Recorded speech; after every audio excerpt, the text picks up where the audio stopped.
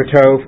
Today's daf officially is Yudalit 14. We're a little bit behind, so we're going to really try to pick up the pace. We start at the bottom of Yud Gimel Amud Aleph, and we pick up with, and we're in the middle of a discussion of the statement of the difference between Tisha B'Av and Avelus, in which even cold water is not allowed for bathing, as opposed to Tanis, where it's only hot water. And both of those statements are theoretically up for debate. Maybe Avelus is only hot water. Maybe Tanis is even cold water. Anyway, that's the issue. Although we ended with a very powerful proof of the problem of going to the mikveh on Tisha B'Av, which everybody seems to assume, which seems to clearly indicate that on Tisha B'Av cold water is forbidden, although the Gemara gets out of it. Okay, now the Gemara continues. Tashma Tisha Amru, thank you so much. It's the asterisk, it's about 20 lines from the bottom, asterisk at the beginning of the line. Tisha Amru Asabim Lacha Lo Amru El Biyom. So when they said on the fast days that it's forbidden to do work on the once it becomes these Taniyot for Gishamim, once it becomes the more serious full-blown versions, you can't do work. They only said it in the daytime. That we've already discussed before, right? Where the Gemara said, Ma Atzifat Zikenim, is Biyom. So the whole idea of not doing malacha and gathering people together is about the day. So Kajamu Asadim Malacha Lo Amru Ela Biyom Aval B'Layla Mutar, the night before it's permissible. Okay. Uchashamu Asur Bin Ilat Sandal, when they said you can't wear shoes.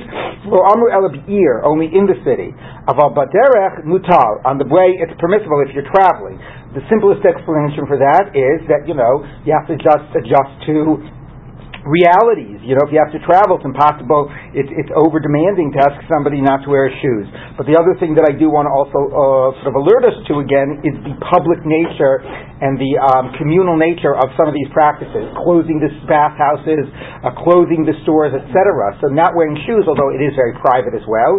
Even an individual observing Avelut doesn't wear shoes. But again, to emphasize that being done in the city, not when you're sort of out and traveling, there's also an aspect of the sort of the public-private aspect there as well.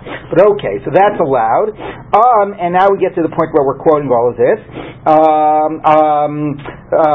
HaKetzad, how is this possible? I'm sorry. Yotzei l'derech Noel, nichnas la'ir cholet. When you go out to leave, you can put on your shoe. When you come in, as soon as you come into the city, you have to take it off. Fine.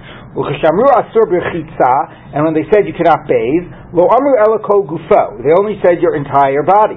Aval panam yadav raglav mutar, but you can do your hands and face and legs. Again, that's a minimal amount that is needed just for general well-being. Okay, and the same laws that apply here, the allowance of wearing the shoes outside of the city, the allowance presumably of washing hands, feet, and face, that's also, and the same prohibitions, but the same allowances are true also by somebody in Cherem, the Nudeh, which we're not going to discuss, and somebody in Avelut. Now, I did say, you might notice that I intentionally left off Melacha, because it is not true that an Avel is allowed to do Melacha at night and not in the day. Here, in the cases here, the Melacha is about, as we've seen, gathering the people and so on. Also, if it's city-wide, or community-wide, you might need to just allow a certain amount of Melacha to get done. But at the individual level, it's not true. The Yisur Melacha applies day and night. So anyway, presumably they're focusing on the last two. That the prohibitions and the allowances are the same by the Avel and the Menudeh as they are by the person in Ta'anit. The one thing I will say about the Menudeh and the Avel and putting them in the same category is that it echoes the line from our Mishnah that when even all of the fasts pass, it says they start being noheg, minhagei avelut. It didn't use the word avelut, but it said, what did it say?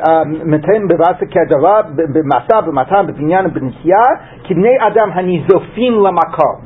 People that are basically being rejected by God. And that idea of minudeh is essentially this worldly status of what that means of being nizofim lamakom, right? So God rejects you and you're basically our minudeh from God. So the community is sort of rejecting you and you are a minudeh from the community. So what is again worth noticing is that this aspect of nizofim the halachic counterpart of nizofim is minudeh. And for a lot of halachot, the practices of nidui that the individual adopts for himself, not just for the community, is parallel to the practices of avelut. And again, one can see it about not mourning that sense of loss, and of being and owning that sense of tragedy, the tragedy of a loss of an immediate relative, but the tragedy of being distant from the community, distant from God, rejected. And also, as we've discussed, some of the practices of avelut themselves are expressive of the idea that you are not engaged in the community. You're not taking care of your basically bodily needs. You're not going to work. You're just completely. You can't integrate into the community at this state. And it's similar here. Practices of the minudeh. So again, I just will mention the juxtaposition of those two, echoing the nizofim lamakom in our Mishnah. Okay, so now why is this relevant to our question of cold water, hot water, etc.? Because let's take a look. My love akulu. When it says that these laws and allowances are the same for minudeh and avel, presumably it's referring to everything, both the shoes and the bathing. Ubimayaskinan. And when we're talking about the bathing, what are we talking about? If we're talking about hot water, so panav yadav raglav nisharu. It would be impossible to say that the allowance of face and hands and feet is allowed for hot water. Why? That he says that, and assuming that we're assuming that Rav Sheshes is consistent with this, that an Avel can't even stick his little pinky into the water or his little finger. So certainly, the whole hand, obviously not in hot water. Excuse me. So if there's an allowance for hands, face, and feet for water to be consistent with Rav Sheshes, it has to be cold water. Okay, elav b'tzoning. So what it must be saying is, cold water is generally forbidden, but it's allowed for hands, face, and feet. Okay, and now what does that prove? So if basically it's saying that cold water is forbidden, so it's talking about the ta'anit, right? So again, since it here says the same law we're saying by ta'anit applies to avel, and we're allowing hands, face, and feet, and therefore the assumption is that can't be allowed by avel. It has to be talking about cold water, unless if it's hot water, it must be cold water. So if it's talking about cold water, now it's saying that cold water is also not just for the avel, but because this Braita is comparing avel to ta'anit, it's saying that cold water is usher even in the case of ta'anit, bathing in cold water. So that goes against the argument that in ta'anit it's only hot water. So the Gemara says it's pretty good proof, right? It basically equates the bathing issues for ta'anit and avelut, and we're trying to distinguish them. So the Gemara says, La'olam b'chamin. We're only talking about hot water, and only on ta'anit, only hot water is forbidden. And hot water is on the whole body, but hot water is even allowed on face, hands, and feet. For a ta'anit is different than avel. So what do you do with the phrase that equates avel?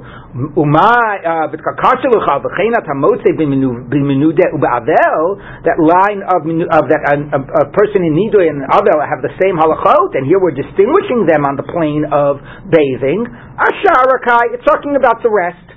Okay, it's not talking, the comparison was not, although it's funny, the immediate thing that it preceded it was the discussion of bathing. We're saying that they're not really being compared about the bathing issue, they're being compared about the rest. The problem is, the rest is the malacha and the shoes. So the shoes, we can compare them. You can wear the shoes out of the city. But the malachas, we already said, the allowance of night doesn't apply to an avel. So it's not really the rest. It's only comparing them to the one in the middle, not the first one, not the last one. It's very strange. Rashi and Tosfos try to somehow deal with it and say we're also talking about anointing, but anointing wasn't mentioned in the Braita. It's a difficult answer. The simple sense of this Braita is that avelut and ta'anit are the same. So if you think about what the most obvious evidence we've had is, we've had the Braita yesterday that going to the mikveh is a problem on Tisha B'Av, which seems to be a very good evidence that cold water is forbidden when it's related to avelut. We've had this Braita, which seems to equate completely, avelut in the matter of bathing, avelut to ta'anit, and presumably based on the statement of a hot water even on the finger for an avel, again seems to be saying for cold water. So the simple sense, if you combine the evidence, is cold water is also whether for ta'anit, whether for avel, whether for ta'anit. but the Gemara is managing to maneuver around it and still try to leave its options open. Okay, and still the position on the table that has been articulated is cold water for ta'anit. Hot water is forbidden for ta'anit, even cold water for avel. Let's keep on going. Tashma, come in here.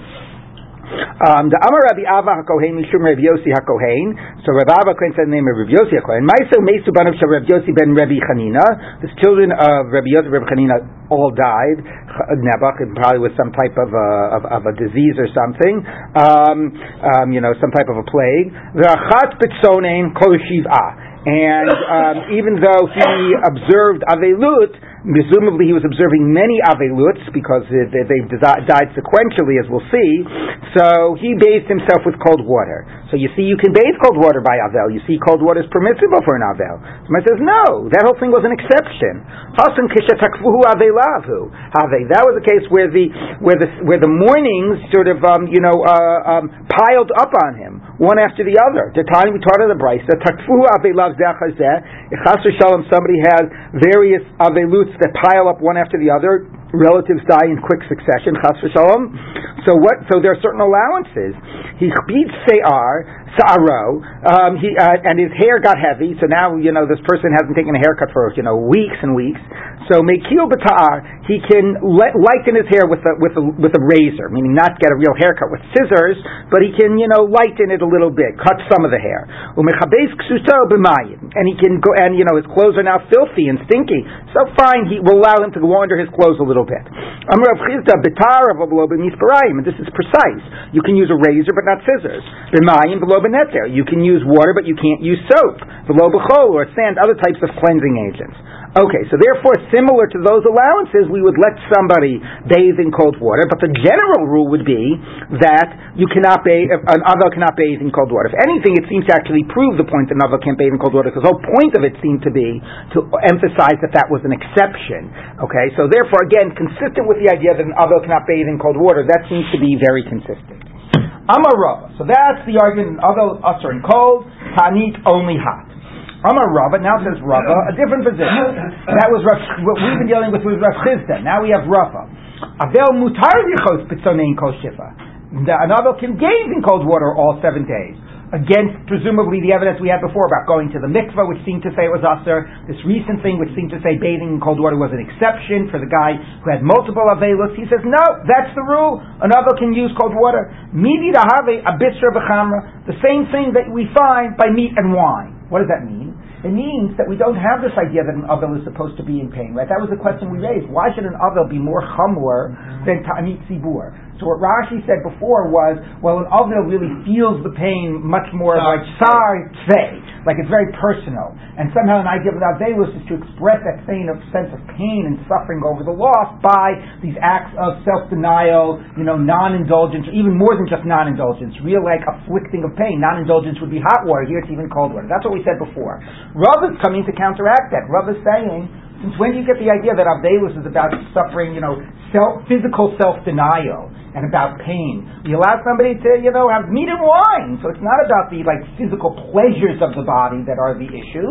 The Avelus is about something else. Like we said, expressing this idea about being just so, focusing somebody on the Avelut, completely taking away all the outside distractions, feeling oneself as outside of society, as completely not able to attend to one's bodily needs. But that's very different than the valuing of the sense of an expressing physical pain. Okay, so that's an interesting question. What are we trying to communicate through these different practices? And he says it's not tsar, and therefore the only issue is hot water. You don't go, maybe you don't want to indulge in pleasures, although about meat and wine could be indulgent. But anyway, but it's certainly not about tsar. Fascinating. So now we have to see now about proving or disproving this, because the evidence was that cold water was usher. So Meisvei says, the Gemara will ask you on this, Eina bogeret, the top of your Gemara is that, Eina bogeret v'sha'al l'navel tatzma b'yimei Evel Aviha. a young woman who's mature age, or like marriageable age. So this is and still unmarried. So Bogeret is a woman who's at the old age of 12 and a half, never, and still isn't married. That's what the Gemara says. That this one really has to be focusing on getting herself a chassan. She's already 12 and a half. So she or older. She could obviously be older, but it starts at 12 and a half. Anyway, so she now is never sitting shiva for her father. If he, has too much, a lot of people hopefully going to be coming to the house to pay shiva calls. If she looks too disheveled, then she's going to be hurting her marriage prospects. So she cannot overly disfigure herself. That's a better word than disfigure. Anyway, become disheveled. Disheveled herself, I guess. I don't know. Anyway, it's more than disheveled. It's less than disfigured. Anyway, make herself disgusting. B'yimei Evel Aviyah, when she's sitting shiva. Okay, Hanara Rishah. But if she's not yet of marriageable age, she's only a Na'ara. She's only 12, not 12 and a half, because under 12 she wouldn't be Chayiv and Avelus. So she would be permissible, not permissible. She'd be obligated. Meaning, it sounds like there's a special allowance we're making for a Bogeret. So how does this all work out? My love, Girchitza. Now we must be talking about the question about the permissibility of bathing. So ubimai. Now what type of bathing? Ilema b'chamin. If we're talking about using hot water, ain't a Bogeret for Shah. So Bogeret cannot deny herself taking care of these bathing needs. Then the other can't even stick a finger into hot water, which again, maybe you could say, well, that's the exception here, but given the extreme nature of that statement, the Gemara is not willing to think that we would make an exception for the Bogeret. So it can't be we're allowing the Bogeret, this more mature young woman to actually use hot water. That's not possible. Elalav Bitzoning. It must be we're allowing cold water, and what we're saying is we'll allow her to take a cold bath. We won't allow, the Na'ara, younger woman. Cold water is what's usher, but that will allow for her. But if hot water is like off of the table, so even though they're both usher, there's obviously hot water seen as much more severe. So the Gemara brings it as a seeming proof that cold water is usher, and a proof against Rava. So the Gemara says, again, it could have brought out all the proof yesterday, particularly the idea that there's a problem going to the mikvah on Tisha B'Av, which certainly seems to indicate cold water is a problem, but okay. The Gemara is bringing this to show that cold water is a problem. So the Gemara says, lo, akichu pirchus. It's not talking about water at all. It's talking about makeup. It's talking about eyeshadow and rouge and whatever these things are. And, put on a little makeup. That's what it's talking about. Okay? And maybe it's not even that makeup is usher. Whoever heard that makeup was usher, and we'll get to it. Buy for another. So maybe it just means, therefore maybe it's really even saying it's basically not usher. It's practice. People maybe don't do it. But a Bogeret can't, overly indulge in her avelus to not do it. She should be, she needs to do it. Again, we will sort of bracket the whole idea here of the focus on this girl at the time of her shiva is, concerned about marriage prospects. But okay, we'll have to just accept some of the societal realities in which the Gemara was functioning. Anyway, the Gemara says, what? Her father was died. She doesn't have anyone who will take care of her. Oh, that's an interesting point. That's a nice point. Meaning maybe the Gemara has a heightened focus on this because otherwise the father would be the one that generally would arrange for these things. Oh, I like that. Thank you. That makes it a little bit more understandable. Like why there's such a focus right now on this issue. But you're right. The father is dead, so it does heighten that aspect. Okay. Let's try now to prove before to contradict Rava. Now let's try to prove Rava that cold water is permissible. The Amar Rabbi Yava HaKohen, Mishum Rabbi Yossi HaKohen, exactly what we brought before the question. Now we're going to try to support. So you see, here we have a story that somebody bathes in cold water. Somebody says, no, as we said before, that was an exception because there were multiple, deaths right after another. The time was on Brisa Takfua, they love Zechazeh, if various mornings fell one after the other. He feeds Sarah, Mekel, Batar, Mechabes, Kishop, and Mayim, lightened the hair with a razor, bathed the clothes with water. Amr Chita, Batar, Veloba, Mishrai, razor, not scissors, the Mayim, Veloba, Nesser, Veloba, Chol, water and not various cleansing agents. Veloba, Okay. So, that's what, anyways, what before was a proof is now, what before was a question is now a proof. Again, it ignores the most obvious proof against Rava, which was the case of going to the mikvah. So now we have the debate. It seems like we settled on the idea that ta'anit tzibur is only hot water, not cold. And now we have a debate. Only hot water is forbidden on a ta'anit tzibur. Cold water is permissible. And we have a debate what the story is by an avel. Okay, Amar Rava. Avel also ba'onin called Shiva. So I'm sorry. Before I was saying Rava, but it wasn't Rava. Who was saying the previous one that was saying it was mutar? No, that was Rava. That was Amar Rava. Okay. So, Ikadami, I forgot the two key words, Ikadami, sorry. Ikadami, Amar Rava, so now he's having Rava saying that cold water is allowed, and in contrast Rav Chisda. But there's another version of Rava which is the same as Rav Chisda. Others say that Rava says, Avel Asr B'Tzonin Kol Shiva. Avel is forbidden in cold water, just like Rav Chisda said. Now, how is it different from wine, from meat and wine? It's according to the first version, that was a really good argument that it's not about tsar. So why here? What is the logic to say why cold water is forbidden? So the Gemara says the following: how is it different than meat and wine? So there he's doing it to abate his fear, to alleviate his anxiety. Meaning, similar to the idea we said that we've already seen some exceptions, about sometimes we'll allow you to, if a lot of aveilus will allow certain exceptions. If you have to go outside the city, we'll allow the person to put on shoes. There are various exceptions. We even raised the question yesterday, why not sit in a tinius? Maybe because that's unreasonable to accept. So within these things, the practices, there are certain exceptions. So the Gemara here is saying an important idea. It's saying, in theory, another should be usher and basar and yayin. Really, it should be. That, the same way in owning, by the way, if you want, it's not like we don't have this idea of a practice. An owning is forbidden in basar v'yayin. So logically, an avil should be. The only thing is that, we need to allow him to do that. Maybe specifically, it's interesting, what exactly aspect of that? Is it the wine? Because, some people, that's, again, you have to, some people drink a little bit. You have to be careful it doesn't slide into alcoholism. But some people drink a little bit, as a way of dealing with stress. So that could explain the wine aspect. I'm not exactly sure how that has to do with eating the red meat. Right. But again, maybe somehow a little moment to indulge in a little pleasure is a little way of dealing with when it gets too overwhelming. So the Gemara actually sees here that, maybe there is an idea of tsar, but we have to give you certain allowances. So basar and yayin will allow, but it doesn't mean that we're going to allow the cold water, and there really is this idea of physical tsar during avelut. I should say that there's a fascinating debate in the Rishonim whether to see aninut and avelut as essentially the same practice, or to see them as fundamentally different. Obviously, they are fundamentally different. Aninut is asher and basar v'yayin. You don't do mitzvot, but you don't have any of the nihugei avelut. And avelut is almost like everything the opposite. But some want to sort of see that the differences really are more expressions of which exceptions apply at which places.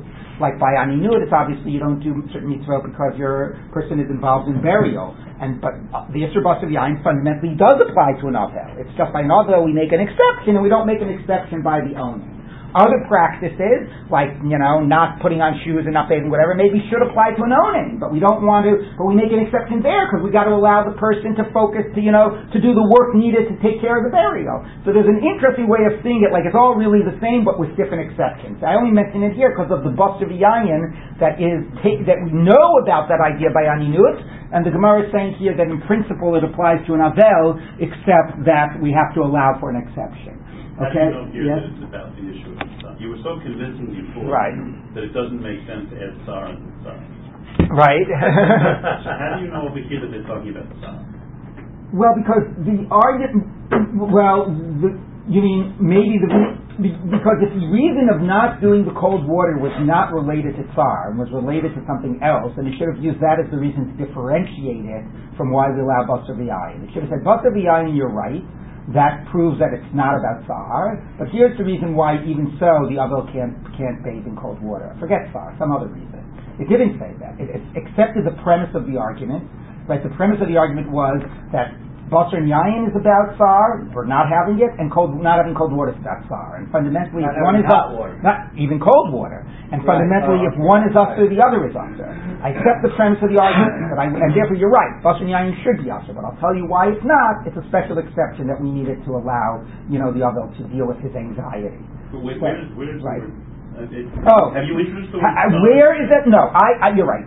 I've introduced it. The Gemara, though, you have to otherwise come up with a reason why the Gemara thinks that Basar Yayin is a relevant argument to the idea of cold water. That the Gemara is assuming if Basar Yayin is Usher, cold water should be. If cold water is Usher, then Basar Yayin should be Usher. And the Gemara in both places accepts the premise of the argument.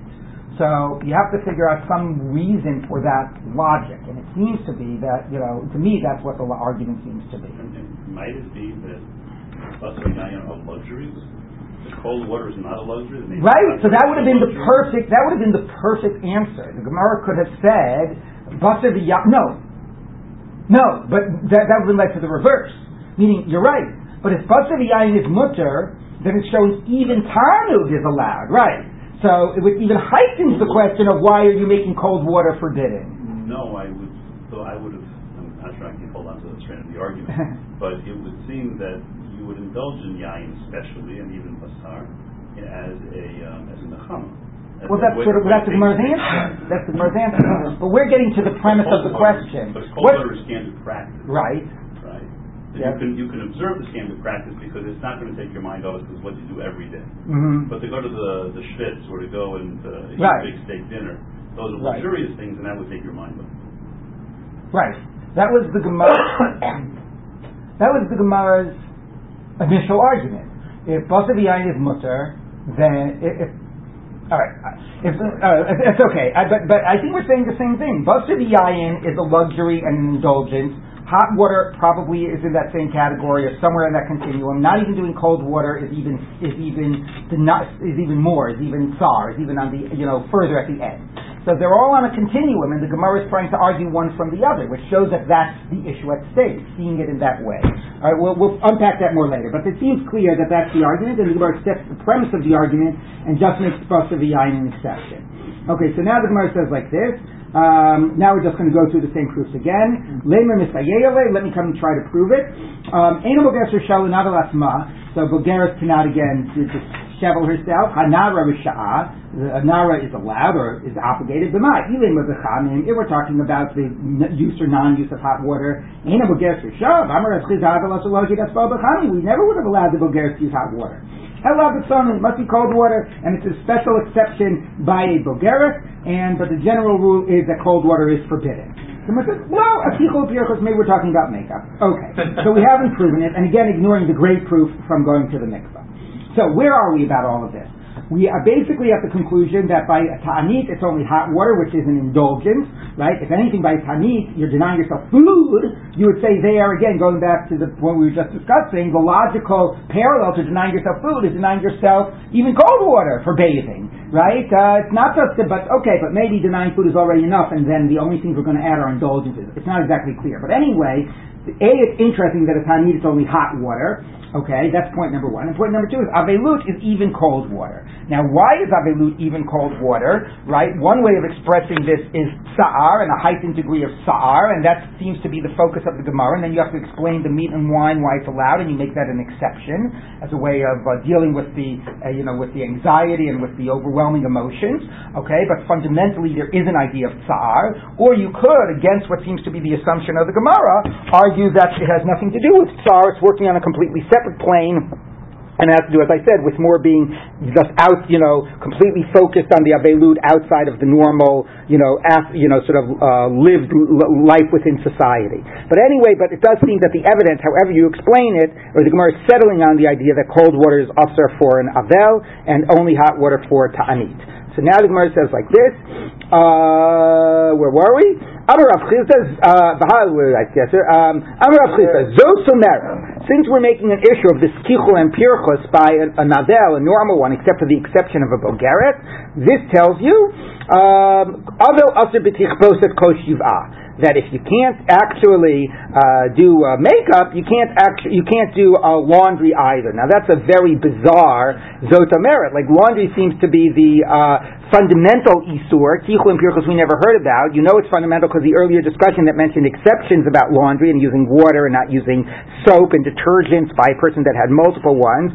Okay, so it's very bizarre what exactly is going on here. Pirchos is also makeup? Yeah. Well, what? Yeah. It says it's dying from a Greek word, possibly. Okay. Yeah, and so Rabbi Akiva Eger in the Gilyon HaShas, if people have it on the far left, asks the question, and if you look like the second half of it, he says, "Gam l'may tzarich lehochacha mi'ukmazu hanishma mi'braisa dela'el shetakfu avelav mechabes ksuso b'mayim u'mochach mizeh da'avel aser b'kibus v'tzarich iyun gadol." So it's a real problem. What type of thing? Now maybe the Zot Omeret was going on something else, but it sounds like it was going on the Tichul and Pirchos, which seems like a very bizarre that he would need to have that derivation. Okay. Could it mean that she can't wear clothes that had been laundered? That's not the language of Tichboset. I mean, you're right; it would fit better. But okay, the Hilchasa. Now the halacha is so that Zot Omeret seems a little out of place. But anyway, back to the point. The halacha is Avel Aser Lichos Chagufo Bein B'Chamim Bein B'Tzonin Kol Shiv'ah. So we are concluding as where the whole thrust of the Gemara had been going, that by an avel even cold water is forbidden, but we will have an allowance, like we had an allowance before for hands, face, and feet. We'll have that allowance for an avel, but only for the cold water, because again, going to this idea that even the pinky in hot water is forbidden, but we will have that allowance for cold water. Okay, but by a ta'anit, presumably it's only hot water is forbidden, with a similar allowance of hands, face, and feet, but there for hot water. Okay, lasuch to anoint oneself, so put oil on one's body. Afilu koshu asur, even a little bit. That's more like the hot water. That's more like an indulgence. And although it wasn't as much of an indulgence then, but anyway, therefore there will be no allowance for the sicha, and it's like the hot water. The im la'avert hazuhama, but however, and this is a major reason that people did anoint themselves because they stank. So if you are doing it, if you don't, depending on your bathing practices, so if you are doing it in order to abate the stench, mutar, then it is permissible. Okay, and similarly, like by Tisha B'Av, we have allowances, about using hot water, or using water if you need to get really clean something, as opposed to just doing it, when it's just for the sake of bathing, itself. But if it's really to directly remove some dirt or something, then there are allowances. Okay, so that is the end of that fascinating discussion, which on the one hand we had a momentary comparison of Avelut to Menudeh, which gets us back to the Mishnah, and on the other hand we also have the distinction of Avelut from Ta'anit, which makes sense, but raises again the question is to what degree are the practices of Avelut about Sa'ar, or are they about, and maybe even heightened Sa'ar, and therefore more severe practices, or are they really about functioning on a different plane, which could also explain some of the practices. Okay, now back to some issues we've been talking about before. It's funny the way the Gemara shifts without even signaling it back to another topic. But anyway, okay, the Gemara says like this. Where do we mention, we were talking before a little bit implicitly about whether somebody is considered a Tanit, if it's Tanit Sha'od, etc., other types of things. Implicitly there's an issue about saying the special tefillot of the Ta'anit, the Anenu. Where do you say it in the Shmona Esrei? Okay, that's a good question. So, Ad Berei, Rav Yehuda, Rav Yitzchak Berei, Rav Yehuda took Rav Yitzchak his son, the Darsh, and he expounded, Yochi Shakibel alav Ta'anit, again, interestingly, re-echoing those earlier discussions of the individual, although now we've been totally in the Tzibur context, an individual who accepted a Ta'anit, Mitpalel Shel Ta'anit, has to pray the Ta'anit, even if it's an individual, even if it's not a Ta'anit Tzibur, you still say the special Tefillah, you say the Anenu. The Heichan Omra, where do you say it? Bein Goel Lirofei. You say the Anenu, which we have as our practice at the Shliach Tzibur says at Mincha, says it in a special Anenu as a standalone bracha between Goel and Rofei, right? Everybody knows that? What we say on one of the historical fast days, right? So here, it's an independent way. Here's Rofeinu, right here it says, Oh, I'm sorry, not mincha. Mincha is that's the yachid. The shliach says, Sibur says it already at shacharit, right? Anenu Hashem anenu b'yom tzam tanitenu ki b'tzar gedola anachnu al teifenu v'yishenu v'al titalem, etc. Baruch atah Hashem ha'oneh be'eis tzara. Now the interesting question to ask is, why does it belong between Goel and Rofei? What's it doing there, right? Now, and one thing I think I'd like to point out is that the brachot, there's a shift, I don't know if people are aware, between the brachot and the Shemona Esrei, between those, although everything is the Lashon Rabim, there's a shift between those that are much more about personal needs and those that are about national needs. So, you have Dat, Slicha, Geula, but the Geula of Goel is much more about like personal redemption. Save me from my travails. Okay, Rifuah. Okay, then you have Birchot Hashanim, right, which is basically Parnasah, and then you turn to, Mechabeit Nichei Amo Yisrael, Ohev Tzedakah Mishpat, Lamal Shinim, turn to national. All right, so it's an interesting question whether the Birchot Hashanim, is sort of, it's communal, maybe it's not national in the same way some of those others were. But anyway, but it could also be very much seen as personal. So first of all, right, and I'm just mentioning this because when you can get to the Tanit Tzibor of rain, if you're talking about the Tanit Tzibor of rain, you would expect it to be in the Birchot Hashanim, Barech Aleinu et Hashanah Hazot, if it's about that. And you would certainly expect it to be in, I would say, the more national and a little bit less of the personal, if it's because it's a Tanit Tzibor. And interestingly, we're not going to find that. We're going to find it here. But in the case of the Yachid, what it would be doing here is, I think that it goes to this issue of, what it's doing between Goel and Rifuah is not exactly clear. But again, the question about maybe it's connected to, I think the most logical sense is that it's connected to this idea of Geula, again in that sort of personal Geula state, and the sense of, Geula, the idea of redemption very much has it's a funny word because it very much has, I think a clear religious connotation. The way, you can get healed, you can get, forgiven, other things maybe, but Geula has, I think, very much the sense of God is goel you from your tzarot, and I do think, again, it's interesting about sort of seeing the Ta'anit, and the idea of why at least the Yachid would be the Ta'anit, connected to that sense of God's redeeming us from our tzarot. Yes? Also, if we're assuming the reason we're not getting rain is because we've been doing bad things, yes, sinning or whatever, we said slach. Yes, but then it should have been after. Then it should have been after slach. I understand. I understand, but then it should have been after the slicha. So again, and I've been saying that we have not been seeing slicha as a dominant theme here at all, right? It does, and again, I will, just to, again, not to belabor the point, but just mention, right? Listen to the things mentioned in the Anenu. Ki b'tzara gedola anachnu. Okay, that's, look how terrible we are. Al teisen el rishenu. So that is the, sort of the skar v'onesh and the, whatever the tshuva related aspect. Be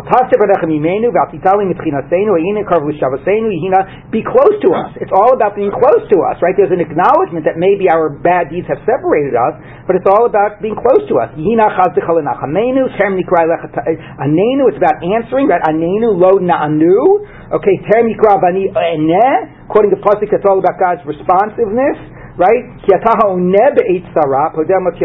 So really I think that the anenu, the theme of lo ne'anu and being answered, is the dominant, and the kapara slicha is not, and it doesn't appear after slach, it appears after geula.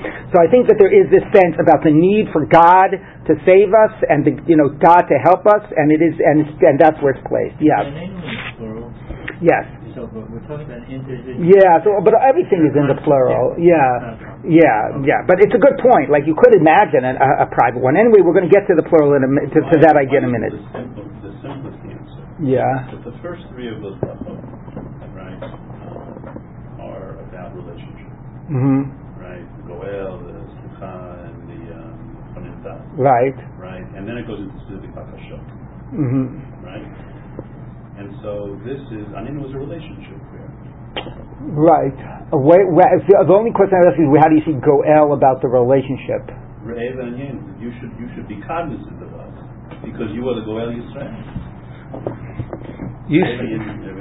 Right. Goel. Mm-hmm. And then you get into much more specific. It's more about Roe than it's interesting. Okay, I'm not exactly sure. Again, you see our afflictions and you save us from them. is more about the relationship. But all right. It doesn't Right. It doesn't have the same specificity. Okay, that's true. It is. You're right. That is very general. And I do think maybe the point you make about Re'eva Onyenu, because the whole issue about the Tanit is Onyenu, and again, there's an interesting echo of Onyenu and Oni and Anu. What? I'm serious. You have Tanit and Aniyah, and so that. Anyway, but notice this is the individual, and the point I also want to raise is, who is this Yachid? So that is being mitaneh. Is it the individual that wants to be frum and just wants to adopt the Tanit and wants to do an extra expression of religious practice? Or is it the Yechidim of the Mishnah who are being responsive to the lack of rain, but they're being responsive like ahead of the curve? Is it still connected to the rain or not is not clear. All right, but anyway, let's take a look back to the Gemara. Okay, problem is we're doing too much Torah and not enough Daf Yomi. Okay, so the Gemara says, all right, so Reichan Omra ben Goel l'Rofei. So Maskif la Rav Yitzchak. So Rav Yitzchak challenges. You're an individual. That's not an allowance to change the liturgy. You can insert certain things in certain places in the middle of a bracha, but you can't change the liturgy. As a Yachid, the liturgy is fixed. Only a tzibur can have a different type of a tefillah. Elamer of Yitzchak, rather says of Yitzchak, b'shomea tefillah. You just insert it in shomea tefillah, right? Which is what we do. V'chein Amar of Sheshes b'shomea tefillah. We don't even, right? So if you go to shomea tefillah, which is the generic place to insert things, right? So it says, and we, again, as we've talked about before, by a minor fast, don't do it because we're afraid we're not going to finish the fast. So it only will appear at Mincha, and at Mincha here at Shomea Tefillah, it says, on fast days, one adds the following, and it's the exact same thing without the Chatima. Okay, so the Gemara doesn't know the difference between Shachris and Mincha, but the Gemara is saying, our resolution is, the Yachid does it in Shomea Tefillah, the Shliach Tzibur does it as a separate bracha ben Goel l'Rofei, like the Gemara is saying, and the other thing we add is that we wait until Mincha for reasons we've discussed earlier. But that's what? Unless it's Faradi. So anyway, but that's what we're dealing with. Okay, so back to the Gemara. So which one is it? Our resolution is to split Shliach Tzibur and Yachid. This is the Gemara's question, and you already see the hint to that distinction in the Gemara, because the Gemara says a Yachid cannot make a new bracha, but the tzibur, if you could, so that is exactly the way we wind up. El Amar of Yitzchak b'shomea tefillah, v'chein Amar of Sheshes, so says Sheshes b'shomea tefillah, in shomea tefillah. Meisei, I'll ask you on this, says Gemara, Ein ben Yachid v'tzibur l'shezem yipalo shmoneh esrei v'zem yipalo tesh'asrei. The only difference between a Yachid and a tzibur by a ta'anit is that presumably the context is this one says 18 and this one says 19. Now, if you have ever counted, there are actually 19 brachas in our shmoneh esrei. Right. One was added later, but we're going to pretend as if there's 18. So it means that the tzibur adds an additional one. So, my Yachid my tzibur. What's the Yachid and what's the tzibur? Now, presumably the additional one that the tzibur is adding is this bracha of Anenu. So, Ilema Yachid mamash v'tzibur shliach tzibur. If the Yachid literally means in your private shmoneh esrei and the tzibur means the shliach tzibur, which exactly fits our practice. So, Hani Chasrei, that's only 19? Esin Varbahavu, 24. Because we're going to find out in the later Mishnah that when you got to the later fast days, you would actually do a whole, the Tzibur would daven, not the Yechidim, but the Tzibur would daven, a special Shmoneh Esrei with 6 extra brachas inserted in the middle. So it can't really mean a Shliach Tzibur, because that would be 24. Elalav hachikamar. Ein ben yachid dekabel alav ta'anit yachid, liyachid shekibel alav ta'anit tzibur. The difference is it's two cases of an individual, a private individual fasting. In one case, he accepts to do a ta'anit yachid, meaning a lighter version of the fast. Only daytime, not all the extra inuyim. In one version, he accepts a heavier version, labeled ta'anit tzibur. Again, it's interesting how that becomes a label for a way of fasting and not just the reality of communal. Starting the night before, the extra inuyim. So those differences, in addition to the obvious issues of starting at the night and the extra inuyim, the differences in terms of prayer is okay, so with 118 and 119, so therefore it can't mean a real tzibur, it means an individual who's doing a heavy fast, and you see if an individual does a heavy fast, ta'anit tzibur, it's 19 brachot. So the Gemara says, Shma mina, we see from this, Yachi kovea bracha latzmo, a Yachi can't make it a bracha. If you're doing a heavy fast, starting the night before, you would even do an Anenu in the Shemona Esrei as a separate bracha. So that's a proof. So it's funny, a proof that starts by saying it's done by the tzibur becomes a proof that a yachid can do it. So the Gemara says, no, it is a shliach tzibur. The yachid never does an extra bracha, set standalone. It would only be in Shomei Tefillah. This is the tzibur. Now, if it's the tzibur doing it, why is it 19 and not 24? The question you asked, shliach tzibur esin va'arba matzli, doesn't the shliach tzibur do 24? Don't you do in Chazar Sashatz on a fast day 24? So the Gemara says, that's the Gimel Ta'aniyot Rishonot. I'm sorry. We're talking about the first three fasts, the lighter ones, right, that start even as a tzibur fast, start with only in the day, not the night before, not the forbidden melachot, forbidden Ta'aniyot, etc. The Lek Esim V'arba, there's not 24. So basically, when it's a communal fast, the Shliach Tzibur will do the bracha v'anenu when in the lighter communal fasts, and he'll do the 24 brachos in the heavier communal fast. A yachid, according to this, will always do it in Shomei Tefillah. Okay? Interestingly, I should say that the Gemara is interesting, the Gemara's emphasis on shaliach tzibur. Right? You could have said, when the community is having a tzibur ta'anit, then the yechidim in their own Shemona Esrei say it. But the Gemara doesn't accept that as a possibility. So the Gemara presumably assumes that in your private Shemona Esrei, whether you're doing a Tanit Yachid or a Tanit Tzibur, we're not going to allow you to change the liturgy. So you're only going to add it in Shemona Tefillah. And that's what we have in our own private Shemona Esrei. Like even on Tisha B'Av, we don't make it a separate bracha. We only add it in Shemona Tefillah. The only time there's going to be a new bracha is in the Chazaras Hashatz, which really represents the entire community as a whole. And for that Chazaras Hashatz, for the earlier Taniyot, it's Anenu, it's one extra bracha. For the later Taniyot, it's 6 extra brachas, you get to 24. Okay, so that's our basic structure. So Gemara says, "V'lo, now is this really true that you don't have 24 brachas in the first sets of fasts? Zaha ein bein ktani." It says there's no difference. Ein bein gimel rishonot v'gimel ansayot. We have a brayta. There's no difference between the first 3 and the middle 3. El shebe'elu mutarim b'asiyat melacha, be'elu asurim b'asiyat melacha. Except that these are permissible to do melacha, and these are forbidden to do melacha. Now that's pretty funny, because I could think of a lot of other differences, right? because they're all, I think I'm going to put some of them on the board. The question about does it apply the day before? Sicha, nilat sandal, tashmish Shemitah. Okay, so I don't get it exactly, but somehow we're meaning maybe like instead of the obvious stuff, okay, that's directly about the fasting and the inuyim, these are the differences. Okay, but nothing else. So you see, the tefillot are not different. So the Gemara says, when it comes to the 24 brachot, they're the same. So presumably you start the 24 even in the first 3 fasts. Says no, time of a shiur. He taught it and he left stuff off. It's an incomplete list. It's an abbreviated list. It says my shiur, the high shiur. What did he leave off that he also left this? Because you don't leave off just one thing. If it's abbreviated, if you're leaving one thing off, you might as well list them all. So you can only leave off if you're leaving off more than one. So the Gemara, now of course, we could have said everything we just said, night before, all the extra noon, somehow that's like off the table. The 2, in addition, ha'in bein ktani, it says there's no difference. No difference sounds like literally no difference.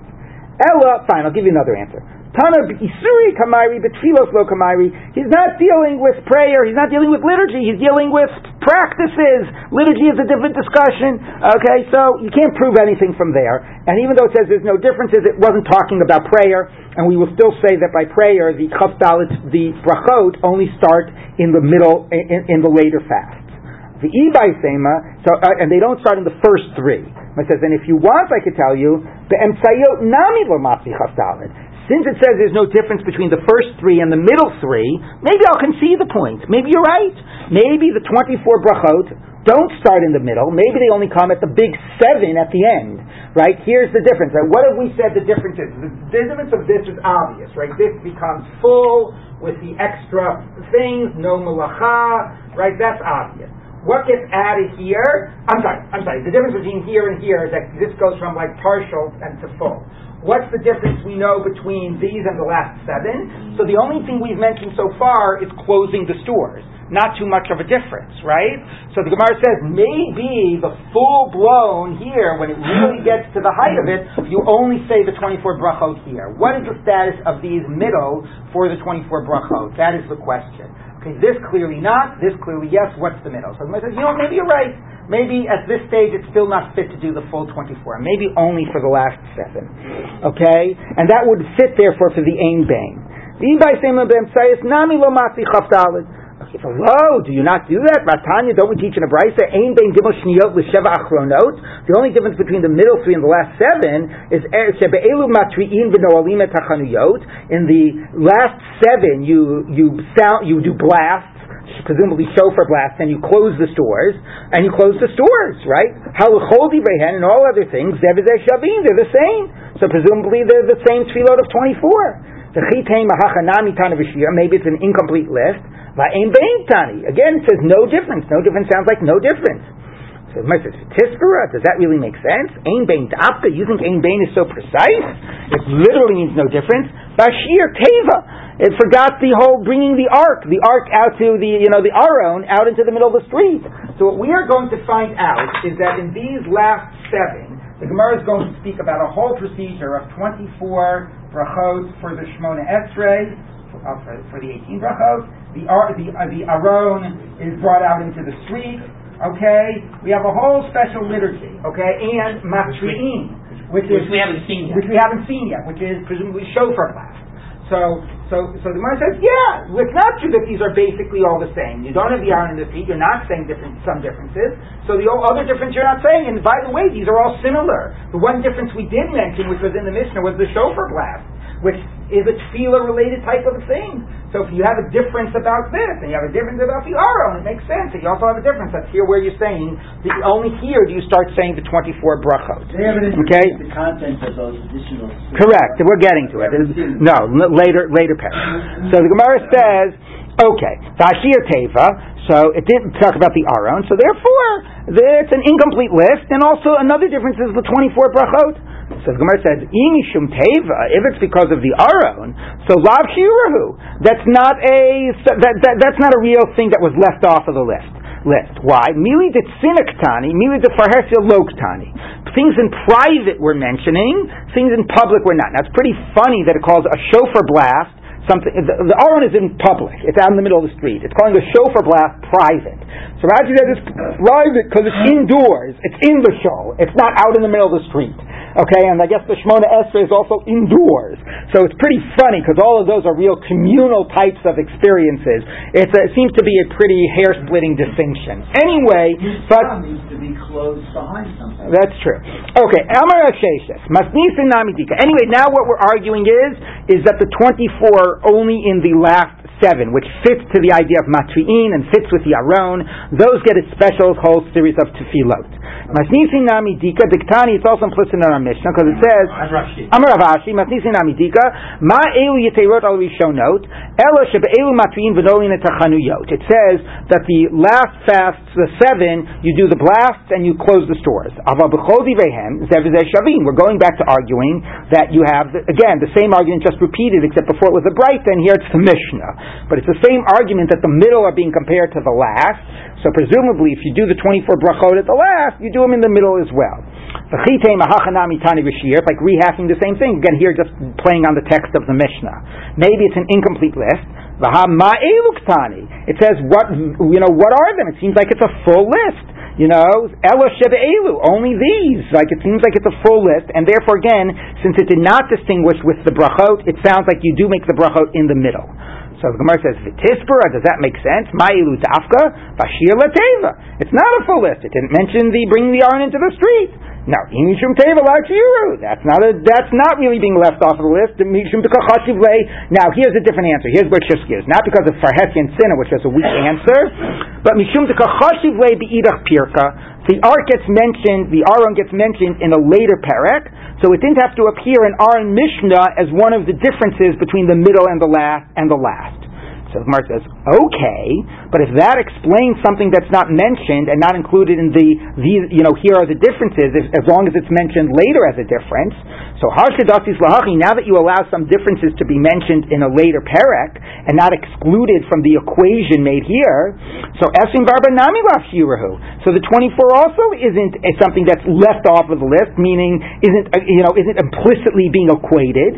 The Ketani Lebi Idach Pirka, because a later perek mentions the 24 and it mentions it by the last 7. So what we are basically saying is that our Mishnah mentions only the Matri'im. Okay, that seems to indicate that they would be the same, right? This is the middle. I know, I need more colors. Anyway, this is the middle. This is the first, right? And this is the last. Okay, last 7. Okay, so anyway, so our Mishnah says the middle are like the last, except for the Matri'im and the stores. So that suggests that the issue of the 24 brachas are the same. So the Gemara says, no, that's only in the end, and then it's, that's only in the end. It's not here, and it's not a complete list. Okay, and so then because there's this other difference, Aaron, that also isn't mentioned in the equation. So the Gemara says, well, the reason Aaron isn't mentioned in the equation is not because it's an incomplete list. It's because Aaron is mentioned in the later perek that's the last 7 days. So the Gemara says, okay, but you know what else is mentioned in the later perek that's only on the last 7 days? The 24 brachot. So both of these are mentioned in a later perek that they're in the last 7 days, and therefore they should not be assumed to be included in the equation being made here. Okay, and in the end, the Gemara seems to be concluding that these 24 and it works together, the Matri'in and the Aron and the 24, that all of that is only in the last 7 days, and only there do you say the 24. So the Gemara says, okay, my Havi Allah, what was the upshot of all of this? So Amar Shmuel bar Sasartai v'chein Amar Rabbi Chia bar Ashi Amar Rav ben Goel l'Rofe. So, abandoning for a moment the question of when do you say the 24, what do you do about the individual making the Shemona Esrei? So he says between Goel and Rofe, a separate bracha, Rav Ashi Amar Mishmei Rav Yanai Braid Rav Yishma b'Shomei Tefillah, v'Hilchasa b'Shomei Tefillah. The halacha is you do it in Shomei Tefillah, and that's what we do. Even in a Tanit Tzibur, when we're doing our private Shemona Esrei, we say Anenu in Shomei Tefillah. The Gemara's conclusion now is, this is getting way too confusing, and I need different things. But anyway, the Gemara's conclusion is in your private Shemona Esrei, whether you are doing a Ta'anit Yachid or a Ta'anit Tzibur, right? Doesn't matter. In your private Shemona Esrei, you do it in Shomei Tefillah. In Chazaras Hashatz, okay, we won't talk about our historical fast, that's coming up later, but you basically, in the first 3 of them, you do it in Anenu, between Anenu as a separate bracha, bein Goel l'Rofe. In the last 7, you do 24 brachot. Here you're only doing 19 brachot. Okay, actually 20, but fine. And then the question is the middle 3. Okay, that's what we've been debating. Is the middle 3, how do you deal with the Ein Bain? What's the issue with the middle 3? But the Gemara seems to be saying that the middle 3 seems to be coming to that conclusion, seems to be leaving the 24 brachot for the end, which is consistent with the end that you have the Matri'in, right, which are the silver glass, and you have the Teva, and you have a real expansion of the Tefillah coming at the end. Okay, I said we're going to try to go a little bit longer to try to catch up, so let's do it. Okay, so Tani Chada, Uvarotu Beinikot Mitanot Rishonot Ve'ein Mitanot Ba'achronot, that pregnant women and nursing women fast in the first days, but not in the last days. Okay, so which is bizarre because the first are usually lighter. But here the idea is that maybe it's getting to be too much already, especially if the last is the last 7. That's a lot. Okay, so only in the first days. The Tanya Idach, we have another brayta that says mitanot ba'achronot ve'ein mitanot b'rishonot, only the last days, not the first days. The Tanya Idach ein mitanot lo b'rishonot v'lo ba'achronot, not in the first and not the last. So they seem to all be contradicting, right? One says only. So basically, you have one says A and not B, right? Well, and the other says, it says B and not A, and the other says not A and not B. right? They all say the only fourth possibility would be to say both the first and the last, but they all seem to be contradicting. So in fact, 2 words, the Gemara is going to make them all reconciled. Listen to this, and without even changing a text. The Gemara says, Amar Rav Ashi, Nikot and Si'ita biyadcha, the Betartzin Kulu, just grab the middle ones and everything fits. What does he mean? He means that first and last are relative. So what he is saying is that if you have first, middle, and last, okay? So it says like this. You know which day? So you don't fast here, okay? You don't fast here because that's 7. It's too much. That's way too much for fast for the Uberet and Meinikas. You don't fast here because it's only the beginning. It's lighter. It only starts in the daytime. It's not yet serious enough to demand that the pregnant women and nursing women do. And the only time is here where it's heavy enough to be fasting and not too protracted that it would be unbearable. Now, how does that fit? The one that says only the first and not the last, it's talking about the first. It's talking about the weighty ones. This is not the weighty one. So only the first and not the last. Okay? This is first, that's last. The one that says only the last and not the first is starting in the opposite direction. So it's not the first, but it is the last, right? Because it's the last following the first. It's later. Achronot doesn't have to mean the last, the later one. And the one that says not the fast and not the first and not the last means literally the first and the last. So you get the middle. All right, so there you go. With that thing, you've solved all 3 braisos. Yes? There's a thanks off the Rambam holds that pregnant nursing women only fast on the last. Against this conclusion of this Gemara. All right, I don't know what to say about that. Well, I will say one possibility is that they take the middle. It doesn't mean the middle fast, but the middle. Aha, interesting. Okay, I see that I'm losing my crowd here, so I guess we won't be going for a longer thing. So we'll end here, but if people could just wait 1 minute, and we will say the tefillah for the